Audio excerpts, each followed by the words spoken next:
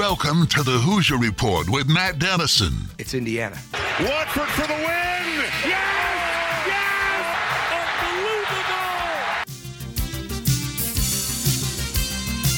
Unbelievable! Your daily home for complete coverage of the Indiana Hoosiers and sports from a Southern Indiana perspective. Welcome to Indiana basketball. Smart takes the shot, and the Hoosiers with 3 seconds go ahead. Indiana wins the championship.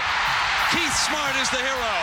When my time on earth is gone and my activities here are past, I want they bury me upside down and my critics can kiss my... Now here's your host, Matt Dennison. It's Indiana, what I feel is the pinnacle, the absolute pinnacle of all of college basketball.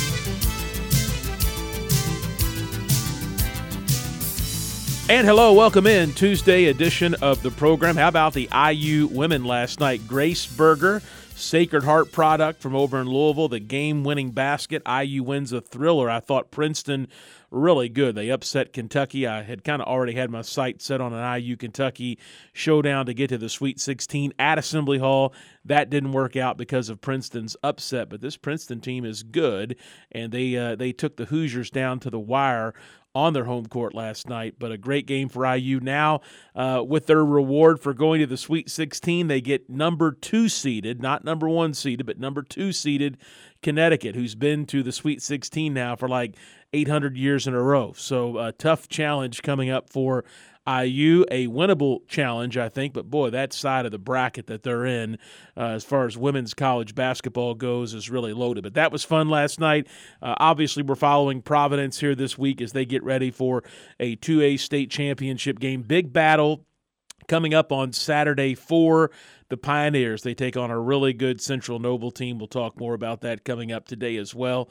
And don't forget, we'll be live in Indianapolis. We'll have the game for you, scheduled to start around 12:45, and we'll be on the air about 12:15 from Indianapolis on Saturday morning. So if you can't make it to Indy and you're going to be out and about on Saturday, we've got you covered, as we have almost every step through this tournament run for Providence. We'll be there at Gainbridge Fieldhouse for the second time in really a month after we were there with the Silver Creek girls when they unfortunately did not win, but had a lot of teams heading to or that have been played at the Fieldhouse under a number of different names here over the last few years, but a number of different teams locally that have made it. Providence the latest to do so. Let's take a look at the show lineup for today, a service of Honey Baked Ham in New Albany.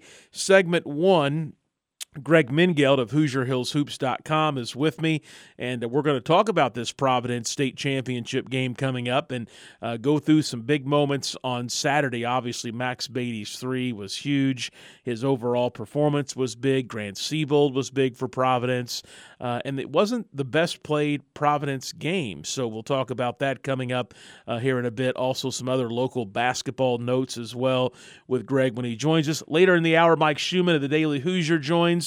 We'll talk about the IU women's game last night, what their path ahead looks like. Obviously, I mentioned the next game, UConn is going to be a big challenge for IU, but this team's playing well and survived a scare last night against Princeton.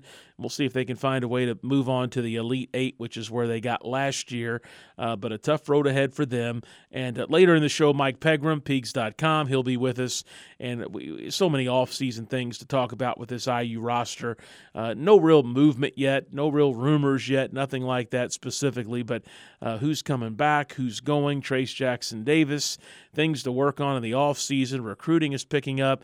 I feel like every time I open my phone up and pull up Twitter, someone with some connection locally to our state, to a school in our state, to a Big Ten Conference team, someone is in the transfer portal or has entered the transfer portal. So that's only going to pick up. I think we're on our way early on already to another record-setting year as far as activity in the portal goes. That's the show lineup for this Tuesday edition of the program. The lineup brought to you by Honey Baked Ham in New Albany. Don't forget to check out their dinner package deals, which are being offered. You can dine in, take them to go, and curbside service still available as well at Honey Baked Ham in New Albany. And the Thornton's text line is open, 502-414-56 1450. Again, 502-414-1450. Don't forget, Thornton's is the perfect stop for all of the best pick-me-up items you need to get your day started, like their fresh coffee and delicious donuts. And with me right now, speaking of Thornton's, Greg's got his big Thornton's cup. But what's in the cup, Greg? Diet Dr. Pepper, Okay. as always. All right, there you go. From Thornton's, by the way. Greg, great to have you to talk basketball here in March. Our conversations continue every Tuesday. Providence basketball, the storyline of our local scene. The Pioneers coming together at the right time. I don't think they played their best game on Saturday, though, against a very good Eastern Hancock team. But I'll start with this. Providence has another big challenge on their hands. The more I read about the Essigan boy, I believe I'm pronouncing it right. I talked with his coach on Sunday a little bit, but Essigan is really good. He's headed to Wisconsin. They are a very methodical playing team, similar to Providence, and I am geared up and ready for what could be a great battle and maybe even a low-scoring affair in the 2A state championship contest. Yeah, both teams give up about 43 points a game. To be honest, I think that's the kind of game Providence would like to play. I've seen them probably more than any other team this year, and they're really good in those low-scoring, tough, hard-nosed type games. That's what they've specialized in for the better part of a decade now. They're really good at it, and so you talked about how good Central Noble is. Similar kind of thing where they really pride themselves on their defense. The difference is Central Noble, the offense goes through one guy. He entered the top 10 in the history of Indiana in scoring last weekend, so that kind of tells you what kind of player he is. While Providence, Kalen is capable of being that kind of player, but every week it seems like it's somebody else. And again, that's another kind of identity for Providence is it's rarely one guy is going to take over a game. It's going to be by committee, by team, doing it the right way. And obviously, it's a team, like I said, I saw a few times this year. I never thought they were a state championship contender type team. Obviously, at the end of the year when they weren't ranked, I thought that was ridiculous. And clearly, that's the case. But I did not think they were this kind of team. In fact, I've picked them to lose to Linton. I picked them to lose to Eastern Hancock, and I'll probably pick them to lose this week. And if I'm ever biased, it's usually toward our teams. That kind of tells you how special this run has been, that they're beating teams that I think most people would have picked them to lose. And that's the sign of a good coach and a good team, a senior-dominated team that's just really ready to go at the right time of the year. And here they are with a chance to win a state championship. It's been amazing how many teams, like you said earlier, we've had in the last decade play in Indianapolis for a state championship, both boys and girls. Yeah, absolutely. And I said this last week with Ryan Miller when he was with us, and I'll say it again to you, but if I'm Central Noble, I don't care what kind of Big Ten player I've got, Providence is a hard team to prepare for. The way they play, the way they defend, those are hard things to understand on film. And I think everyone has an understanding of who's who on the roster, but this past weekend underscored how dangerous they can be because who would have ever thought Grant Siebold would hit 3 threes and be 3 of 3 from the three-point line. Max Beatty has been a very solid player, a leader for this team, but here in the tournament he hasn't had outbursts like what we saw on Saturday. You go back to the regional round and think of Casey Kalen and what he did. So there's so many different weapons. You think Kalen may be the guy, and he typically is, but others are very capable of stepping up as well. And if I'm a coach preparing to take on Coach Miller and the Pioneers, there's a number of things that I think are very difficult about this team to figure out. Yeah, Kalen obviously didn't have his best game on Saturday, and they came through anyway. Again, I think it's the kind of team that just is going to find a way. It's very fundamentally sound kind of team, tough. They're smart. I think that's one of the keys is they're a smart team. They understand what a good shot is. They understand what their assignments are. And again, coming into this year, I had no idea. I think most people had no idea if Ryan Miller was a great coach or not. It was pretty obvious he was a pretty good coach, but I think this year he's shown that he's up there. I mean, the job he's done this year, it's hard to overstate how good of a job he's done with again, when you go to a Providence game and you watch them, you don't look at a team and say, "Hey, that's a state champion. That's a state finals team." Just watching them play for a little while, and then you watch the whole game and you realize they're a lot better than they kind of appear to be. And again, I think they have a chance on Saturday. Again, they're not going to be the favorites or anything like that, but they got a chance to win that game, especially with their style. I think it matches up pretty well with Central Noble and the things that they do. Now, Central Noble has had some 80-point games, and they're capable of doing that. But like Providence, they've kind of found ways to win games. They beat Eastside in the tournament, a team that beat them in the regular season. They beat Blackhawk, the two-time defending state champions. And again, last week, they, like Providence, didn't play very well offensively most of the game and just kind of found a way to win it. And having a nice go-to guy like Asigian is that's a big deal for them. Central Noble 28-2 heading into the state championship game.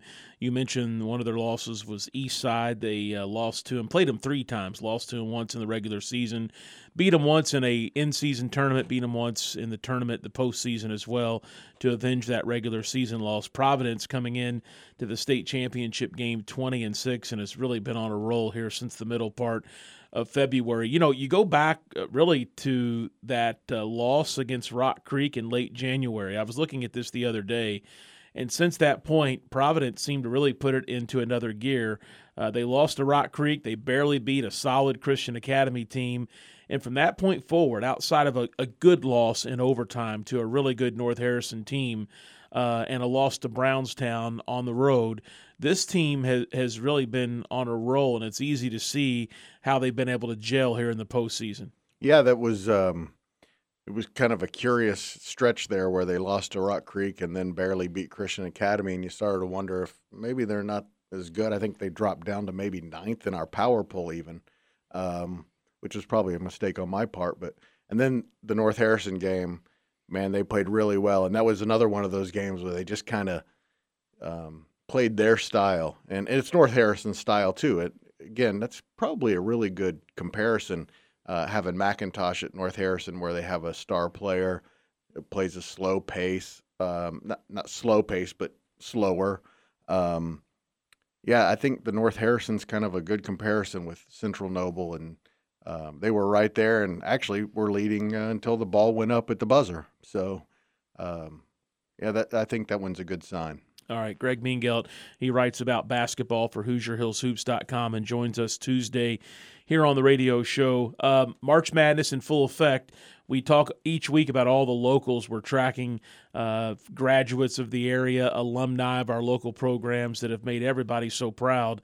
One of those programs that we thought might have a chance to win their respective national championship was Sean East and Kobe Barnes, a New Albany and Floyd Central tag team playing for John A. Logan in Illinois. And in their opening game of the 16, I'm not sure exactly what it's called, there in Hutchinson, Kansas, but loaded with talent, lots of the best junior college teams in the country there, a lot of college coaches that maybe don't have their D1 program in the big dance themselves. They're recruiting for the future, just an awesome environment. But Logan and Sean East and Kobe Barnes, they were upset. That really surprised me. Yeah, really, though, great season for both those guys, and I think they've both proven that they belong at the Division I level, especially Sean East. What more does he need to do to prove that he's capable of being a starter at a big-time program? And I think next year when the NCAA tournament comes around, there's a really good chance we're going to see one of those guys playing in an NCAA tournament game. All right, I get asked this so much, and I know you do as well. If I had a dime for every time somebody asked me what in the world is going on with Romeo Langford at San Antonio, I would have a lot more money in my pocket right now. He showed up. He didn't play. He had some sort of minor injury. Then all of a sudden he was able to play. He got some minutes. He played a pretty good, I think it was one game. And then from that point forward, I've kind of lost track. I'm not sure that he's entered a game. He has not, and I have no idea. Not a lot of reports on it. It seems like maybe he was a throw-in in the trade and they had no interest in him. I have no idea what's going on with it. The one game he played pretty well. He's still young. I scratching my head. I have no idea. Yeah, strange stuff. You know, I followed Boston, and they seem to be a lot easier to follow than San Antonio. I know it's, I guess, closer to us, and maybe Boston's more of a storied franchise that generally gets better media and television coverage. I'm not exactly sure, but with the league pass now and Twitter and social media, it's not that hard to follow any sports team, especially at the professional level.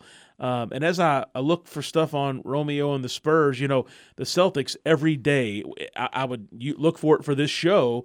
Every day, multiple times a day, they would tweet their injured list presented by some company. It was a sponsorship. Right. And Romeo was on the doggone thing so much that he kept the sponsorship going probably, unfortunately.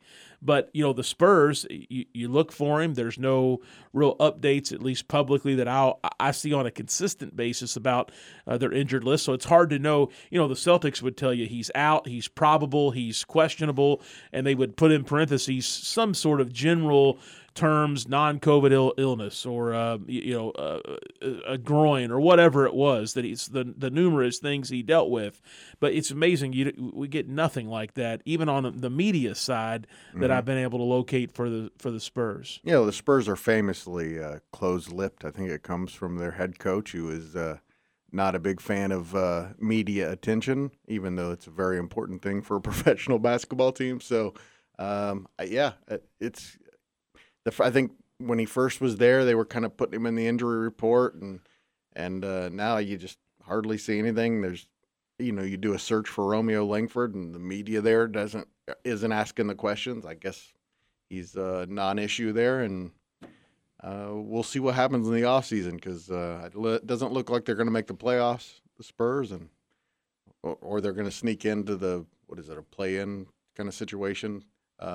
It doesn't look like he's part of the plans, does it? No, it doesn't. Very confusing. I thought on the surface when he was traded that would definitely open up more possibilities, and it would be up to him to capitalize on those possibilities. But whether he's injured, whether he's just not getting a lot of time, we really don't know the story. And I haven't been able to make a really good connection in San Antonio. I had a couple Boston guys that I knew previously that would keep us posted and come on the show, and so we'll work on that. But definitely some head-scratching weeks here for Romeo, and I'm sure probably for himself as well, as he is down there in the Western Conference now. Greg Mingelt to HoosierHillsHoops.com is my guest. Greg, as we get out of here, you're a Boilermaker fan, and you're on an IU show, so that's always fun. But I do think Purdue has an opportunity ahead of them here, a big one, to get to the Final Four, and I'm not so sure that they couldn't win it. I've said that all year long.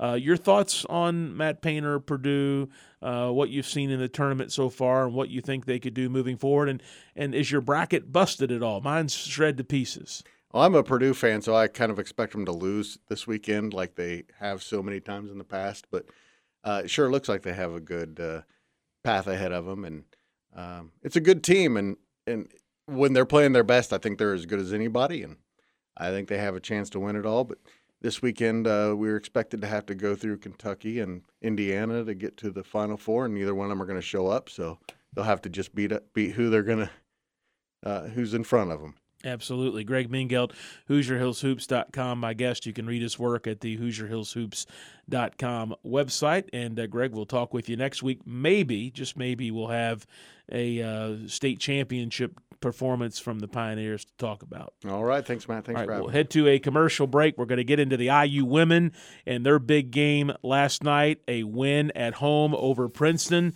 in the NCAA tournament. We'll talk about the path ahead, and we'll get into some IU men's basketball stuff as well the rest of the way. Stay with us. This is the Hoosier Report with Matt Dennison.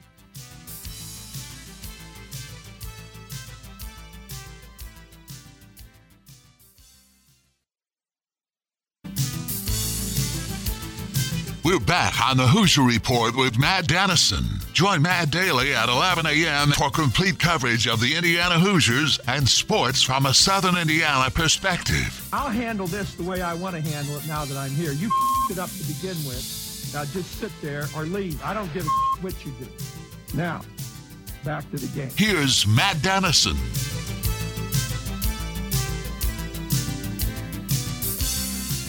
All right, we're back here on this Tuesday program. Mike Schumann of the Daily Hoosier is my guest, and I know we've got plenty of IU men's basketball stuff to talk about, but it's hard to not give the ladies some love, especially after a thrilling win at Assembly Hall last night. Grace Berger, who's got a lot of connections here to Southern Indiana with family, she was the hero of the evening for IU. And, Mike, I think you were at the game. I know you had great coverage of the game on your Daily Hoosier website. But first and foremost, what an environment I understand it was at Assembly Hall last night for a women's basketball postseason game. First time that the women have ever, the way that tournament structured, ever got the opportunity to host.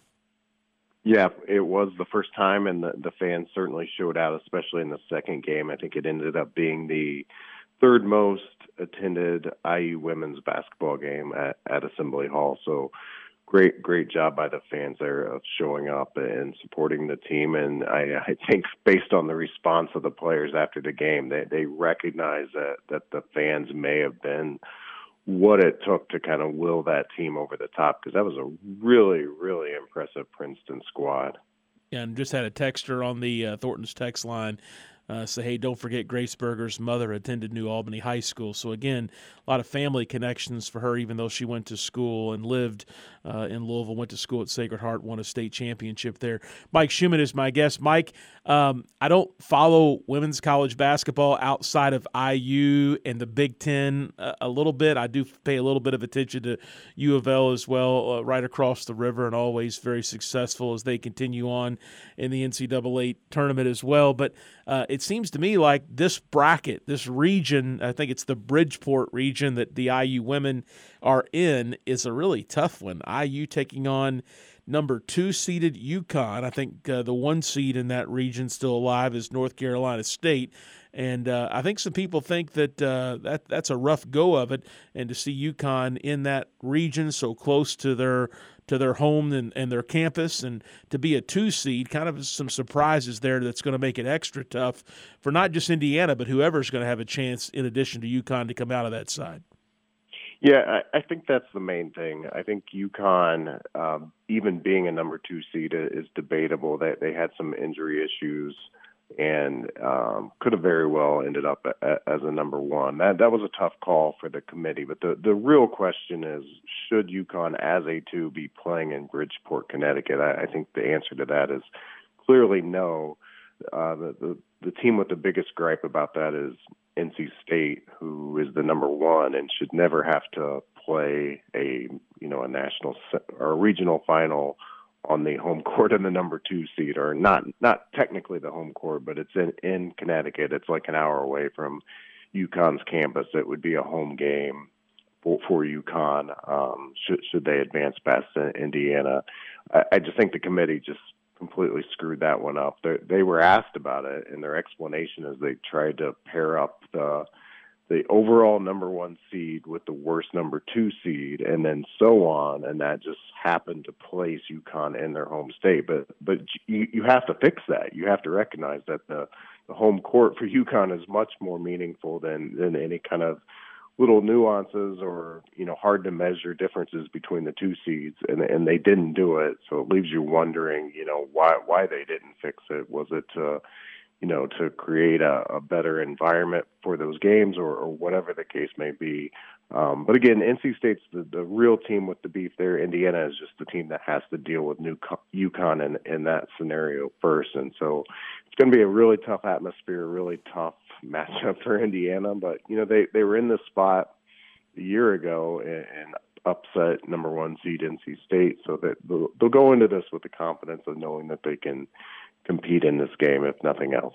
Mike Schumann, the Daily Hoosier, my guest. Now, this IU win last night against a really solid Princeton team who upset Kentucky in the first round. I mean, Indiana led much of the game, but it took some heroics late. This wasn't Indiana hanging on to a lead that was shrinking. They had to come from behind there at the very end to win. Yeah, I will tell you, I've watched all of the top Big Ten teams this year, and to my mind, Princeton could compete at the top of the Big Ten. That was not your typical mid-major type squad, and it's a little bit different in the women's game because young women coming out of high school have a little bit different decision calculus coming out. You know, they don't have all the same professional options internationally and like the men do. So a team getting stacked at a perennial power like Princeton isn't altogether surprising because of the academic side of it and the opportunities that come along with that. So, but to see a mid-major be that good, that competitive, still, you know, is a little bit surprising just because of what we grow accustomed to on the men's side. But that, again, that Princeton team was every bit a high major power. Indiana that has taken down a lot of good schools and competed with a lot of good schools this year, and Princeton was right there with everybody else that they play. So it'll be good prep for IU. The head coach of Princeton, to my understanding, comes from the UConn program, so I'm sure there's a lot of similarities there that they will have seen last night that they'll see again this coming weekend. But a really tough battle, and to your point, you know, Grace Berger, so many times over the last over this season, that she is the go-to when Indiana needs a bucket at the end of a quarter, at the end of a half, at the end of a game. I couldn't tell you how many times she has come through and delivered at the buzzer or at a key moment in a game, and so it was no surprise at all to see Indiana call her number there at that critical juncture, and she came through again. Yeah, she sure did in such a big way.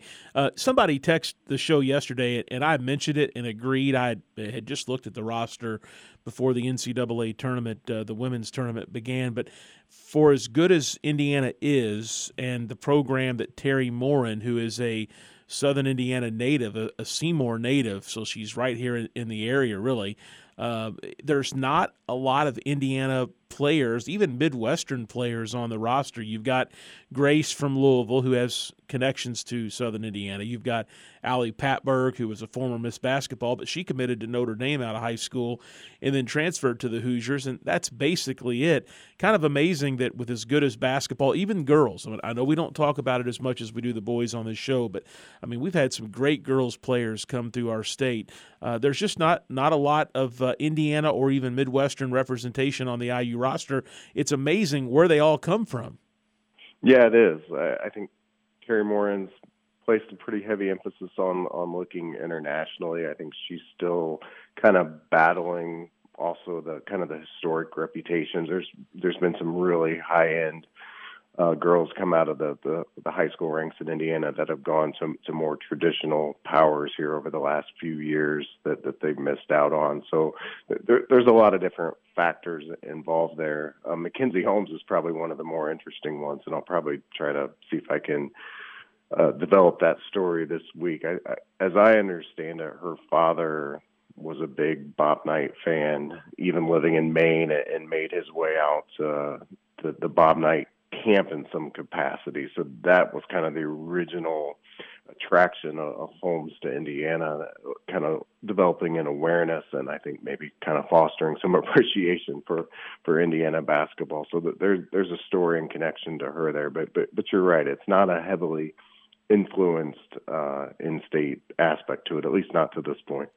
All right, Mike Schumann, the Daily Hoosier. Mike, we could talk for the entire show about off-season things for the IU men's basketball team. And you had a great piece up here recently that profiles some very early names to know from the transfer portal. And I said this in the first segment today. Every time I open up Twitter, there's somebody else that's announced they're headed to the transfer portal, and it's going to do nothing but pick up more and more and more as we get into April and even May. And who knows, I think if I had to bet, I'd bet we set a record for transfer portal entries once again this year. But maybe run through a couple of the early names that make sense or possibly could make sense. I know it's hard to guess about a lot of this stuff right now because we really don't know who's leaving and what spots will be open. IU already needs to juggle some things around to make things work for next year if everything else were to hold in place. But names to watch here early out of the transfer portal.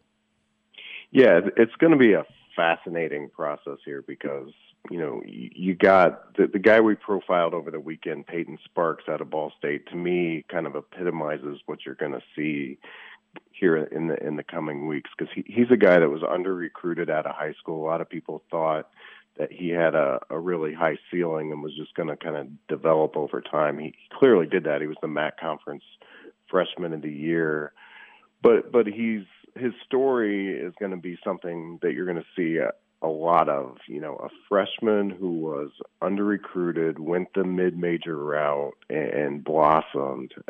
How many of those guys are you going to see that feel like, my season justified that I was under-recruited, that I should have gone to a high major program? I think for just about every kid that has that story, you're going to see them in the portal believing that they should go to a high major. And in his case specifically, I think what Indiana has to do, because it was reported today, he said that Indiana is showing high interest. I think he's a 6'9" kid that doesn't score from the perimeter to this point in his career. I think Indiana is going to have to evaluate, can he develop as a perimeter player, kind of as a stretch four, or can he score at 6'9" in the Big Ten, against high major competition? It's going to be such a interesting couple weeks, months here, because I think teams like Indiana, they've got to, first of all, as you alluded to, they've got to figure out who in their own program is coming and going. So what room do they have? And then you have to exercise some level of caution and patience not to jump on the first kid that shows up in the portal, because you don't know who's going to come after that. I think Indiana's experience in the portal last year, with the Miller Kopp, Michael Durr type of players, kind of highlights that point. You got to be careful. Not that they're bad players, not that they didn't make positive contributions to the program, but you only have 13 spots. You got to be real careful. You got to be patient. You got to make sure that you're finding the right fit to really address your needs. All right, Mike Schumann, the Daily Hoosier, my guest. Mike, other things like recruiting will really pick up, and we'll be focusing on that more in the off season. I know we've talked a lot this week, even since the season ended last week, about Jalen Hood-Schifino and some of the guys coming in with him. So maybe let's pass on Hood-Schifino for today, but take us through Banks and C.J. Gunn and your thoughts on what they could help do for this program next year. Are they guys like Hood-Schifino that could come in and play and get some sort of role right away, or do you think Gunn and Banks are guys that it'll be a year or so down the line for them? It'll be interesting to watch. I wouldn't put it past either Banks or Gunn to carve out a role, but I'd say the odds are stacked against them, just based on where they're ranked, based on what I've seen out of them. They project more as guys that are going to be contributors in year two and beyond. But there's clearly an opening for both of them, both of who showed a propensity, at least at the high school level. It's always a tough leap, but at least at the high school level to make 3-pointers at a effective rate. I think Gunn was at 37%, and Banks might have been, right around there or even a little bit better. And, they both have good length, at Gunn at 6'5", Banks at 6'8". I think that's something that Indiana really needed this past season, was guys in that 6'5" to 6'8" range who could defend, who could make threes, more versatile, modern type players. So I think there are openings there, but as everybody knows, it's a tough leap, and you typically don't see guys that are, outside the top 25 make that jump on year one. So I think in both cases there's the potential, but I wouldn't bank on it. No pun intended with Banks there. Yeah, no question. Mike Schumann, the Daily Hoosier, he joins us Tuesdays. And, Mike, we're just getting into this stuff. I know that the off season is not near as fun as the season when you've got games coming up. But, man, with recruiting and now the transfer portal and just Coach Woodson being so early on in his time at IU, or back at IU, I guess I should say, I just have a feeling that this is going to be a very meaningful and a very important off season for this program. Yeah, and you mentioned kind of the end of the season. I expect this month for me personally to probably be the busiest time, because I just think there's going to be so much activity with, rumors and roster transition and so much going on. And for Coach Woodson, I think it's going to be interesting to see how he handles it all, because, last year although he had, been keeping his eye on the college game, his full-time job for, more than 20 years was to be an NBA coach. And to come into the college game and to really know who he needed to fill out his roster, what the skill sets were that he should be looking for at the college game versus what he had been watching for his NBA career, had to be challenging to really be able to address the fit, address who could really, help him win. He hadn't even, been through a season yet, hadn't been through the Big Ten grind. I would think that he saw enough of Johnny Davis, Keegan Murray, those kind of guys to think, those are the kind of guys you need to win at the Big Ten level. Now his challenge is going to be to go find them either in the portal or in the high school ranks. So it's going to be really fun to watch kind of the transformation of the staff and his own transformation in terms of talent identification and how he fills out his roster this time. Yeah, most definitely. All right, Mike Schumann with us Tuesdays. Mike, I look forward to continuing our conversations through the off season, as we both agree, lots to follow here in the coming months for this IU basketball program and really the Big Ten and college hoops as a whole. And we'll talk with you next week. Look forward to it, Matt. Thanks again. All right, we'll head to a commercial break. Need to remind you that the Big X golf cards are ready. You can get the Chariot Run, Old Capitol Golf Club, Elk Run, Valley View, and Christmas Lake in Santa Claus, Indiana. You can play these great courses for under $25 a round with the 2022 Big X Sports Radio golf card. Now, supplies is limited. These have been on sale for a few weeks already. You can get yours today at bigxsportsradio.com or call 812-725-1457. Again, play Chariot Run, Old Capitol Golf Club, Elk Run, Valley View, and Christmas Lake for under $25 a round with cart included. We'll head to a break. We're back with more IU basketball, and we'll talk the NCAA tournament and the Sweet 16 coming up. The Big Ten's representation in the Sweet 16 with Mike Pegram of Peegs.com. This is the Hoosier Report with Matt Dennison.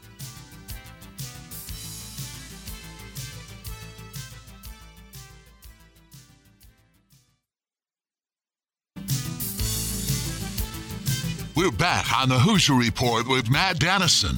Let's win this one for all the small schools who never had a chance to get here. Join Matt daily at 11 a.m. for complete coverage of the Indiana Hoosiers and sports from a Southern Indiana perspective. Let's win for Coach, who got us here. Here's Matt Dennison.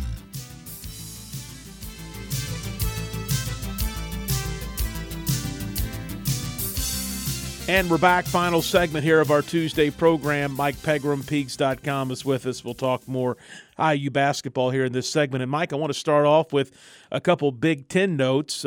New coach at Maryland to be officially introduced with a press conference later tonight, Kevin Willard, leaving Seton Hall to Maryland. I associate him so much with the Pirates program. Is this a surprising move to you that he's entering the Big Ten, taking over the Maryland program? Well, it's a slightly better job, moving up to the Big Ten in a program that has won, I guess they've won at least one national title at Maryland. And it's a terrific recruiting area. The DMV area produces so many outstanding players. I guess I can understand the move, and Maryland kind of going for somebody that's, doesn't have a learning curve. So that makes a lot of sense for all parties.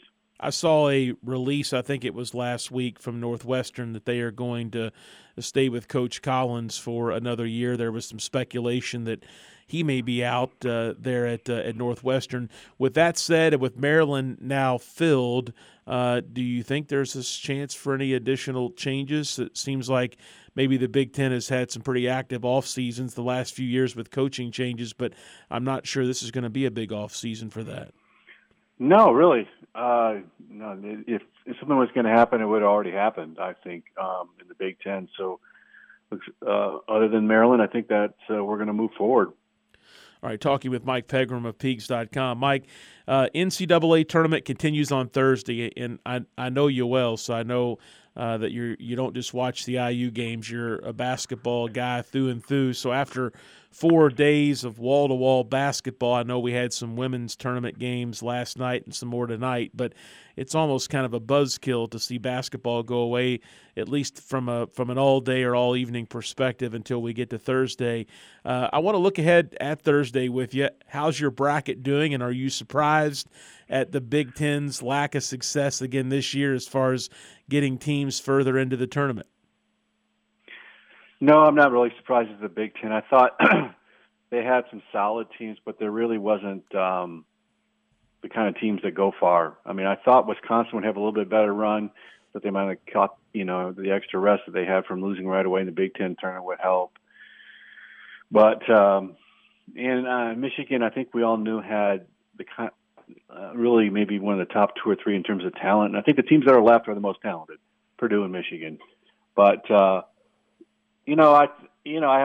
think I have Gonzaga winning in all my brackets, so I do have that going for me. But I got Tennessee playing them in the final, and that's obviously not going to happen. That's exactly what I had. Yeah. It really is. It was really hard. It's always hard to pick, but there really aren't really good teams this year. I mean, I got to watch Gonzaga now firsthand because I stayed in Portland through the rest of the games, and Drew Timme was terrific, but and they have Nembhard's a good guard, but I just don't look at teams and think that's a team that's going to win it all. I just don't see that. So it's pretty wide open. I think a team to be careful about might be North Carolina as an 8th seed. They're starting to play well, and they have the talent. It's going to be a team that you don't really expect kind of coming through, I bet. I really don't think that Michigan will beat Villanova. I think it may be a good game, but I do think if I had to do over with again, if you could repick your bracket after the first weekend, I might actually have Villanova winning the whole thing. So I'm not sure Michigan advances beyond this next game, but yeah. I really do think Purdue gets to the Elite Eight, and I'm not so sure they don't get to the Final Four. What are your thoughts? Yeah, if ever Purdue was going to get to the Final Four, this is the year because they don't have anybody that is a very high seed left to play. I mean, they just have a great draw of St. Peter's, and North Carolina is definitely a dangerous team, but UCLA has been there before. But Jaime Jasquez hurt his ankle. He's their best player, and he might not be anything but 75-80% for the regional. So this is Purdue's year. They have the most talent that I think I've seen at Purdue. They don't guard as well as some Purdue teams, but the bracket is there for them to go to the Final Four. All right, Mike Pegram, Peegs.com is my guest. Mike, we've talked a lot about the IU women. I know you keep a close eye on them. Lots of coverage right now about Grace Berger, who had the big game winner, I think you could call it, last night at the Peegs.com website. Does this women's team have a chance against Connecticut? And if they could win and beat them, maybe North Carolina State, they knocked them out a year ago. Is this IU team capable of playing with that level of ball teams? Yeah, I mean, they don't have a Purdue men's kind of bracket ahead of them, but they have the ability to be, I think, about any team. They have such a great mix of veteran guards, and Holmes down inside. McKenzie is really a talented interior player. Just a very, very experienced team. They're really fun to watch, but I would not expect them to be the favorites in the next game, and even if they win, to be the favorites against NC State. But they're definitely capable of winning. They proved that last year, and I think they had some early season games against some of the top teams in the country to show that they're capable of beating anybody. All right, Mike, I've got a text for you. It says, I'm going to the state finals on Saturday to watch Providence and planning to take in all 4 games. Please ask Mike if there's any prospects that I should be watching that could be potential IU guys in the future. Yeah, there's Xavier Booker from Cathedral is playing, and that's a really talented overall team with multiple Division I players, but Xavier is their only high major player. He has offers from Indiana, picked up a Michigan offer, really several Big Ten offers. He's only a junior, 6'10", and he's a big reason that Cathedral's come on late. Xavier has been a little bit of an enigma that he doesn't always score a lot of points or play well, but he has found his game late in the season, has been a big part of that run. And Chesterton has a really good player that's kind of, I think Trevor Andershock really likes, and I can't remember his name, but kind of come out of nowhere. But for Chesterton to be undefeated, that's a lot, saying a lot. Yeah, for sure. Mike Pegram, final question for you. I know there's a lot to figure out. Some of it will sort itself out sooner rather than later as far as the off-season topics at IU. But number one area IU needs to improve on, work on, recruit in through the transfer portal for immediate help, whatever the situation is, what's that number one area? It's got to be shooting, right? Yeah, shooting, and they could use another big, maybe experienced big through the portal, but they have to get better at shooting. I mean, they hardly ever shoot, and they don't make a lot of them on threes. I mean, they're like 321st in the country this year in terms of number of threes that they take versus total field goals, and they only made 33%, which is actually better than last year, but still only around 200 in the nation. So you're Indiana, you got to shoot the freaking basketball, and they just haven't been doing it. And I think got a little bit better with Parker Stewart and what he did this year, but he kind of faded as the year went on. And they just have to emphasize that part of the game, because that's Mike Woodson. He's had success with shooting teams before, so that's what he's going to recruit to. And it's just so much important in today's game. And Indiana has been woeful for several years now in that area. All right, I lied. One other quick question before we let you go. Somebody's asked me this, and I'm going to pass it along to you. I know, there's going to be so much that happens. So when you think the next season, it's hard right now to even think about next season, because just because someone's on a roster doesn't mean they're going to be there 2 or 3 weeks from now. But early snapshot of the Big Ten for next year. Who's your front runner? Who's your top view? I haven't even thought about that myself. Well, Michigan has young talent. Michigan State does too, with Max Christie and some guys. But offhand, boy, that's a tough question. I was thinking Michigan State, but I need to think that through a little bit more to know if I'm even right saying that. I immediately thought of the Michigan schools. Ohio State should be better. But again, they could lose Malachi and Liddell, so scratch that maybe. It isn't possible to project these things at this time. You have to at least give it a month here. Yeah, for sure. Good advice. Mike Pegram, Pigs.com. Mike, as always, thanks. We'll do it again. All right, talk to you next week. All right, we'll that's going to wrap up the show for today. Don't forget you can check us out as a podcast if you missed the live program, and I'll be back with you Wednesday at 11 a.m. This is the Hoosier Report with Matt Dennison.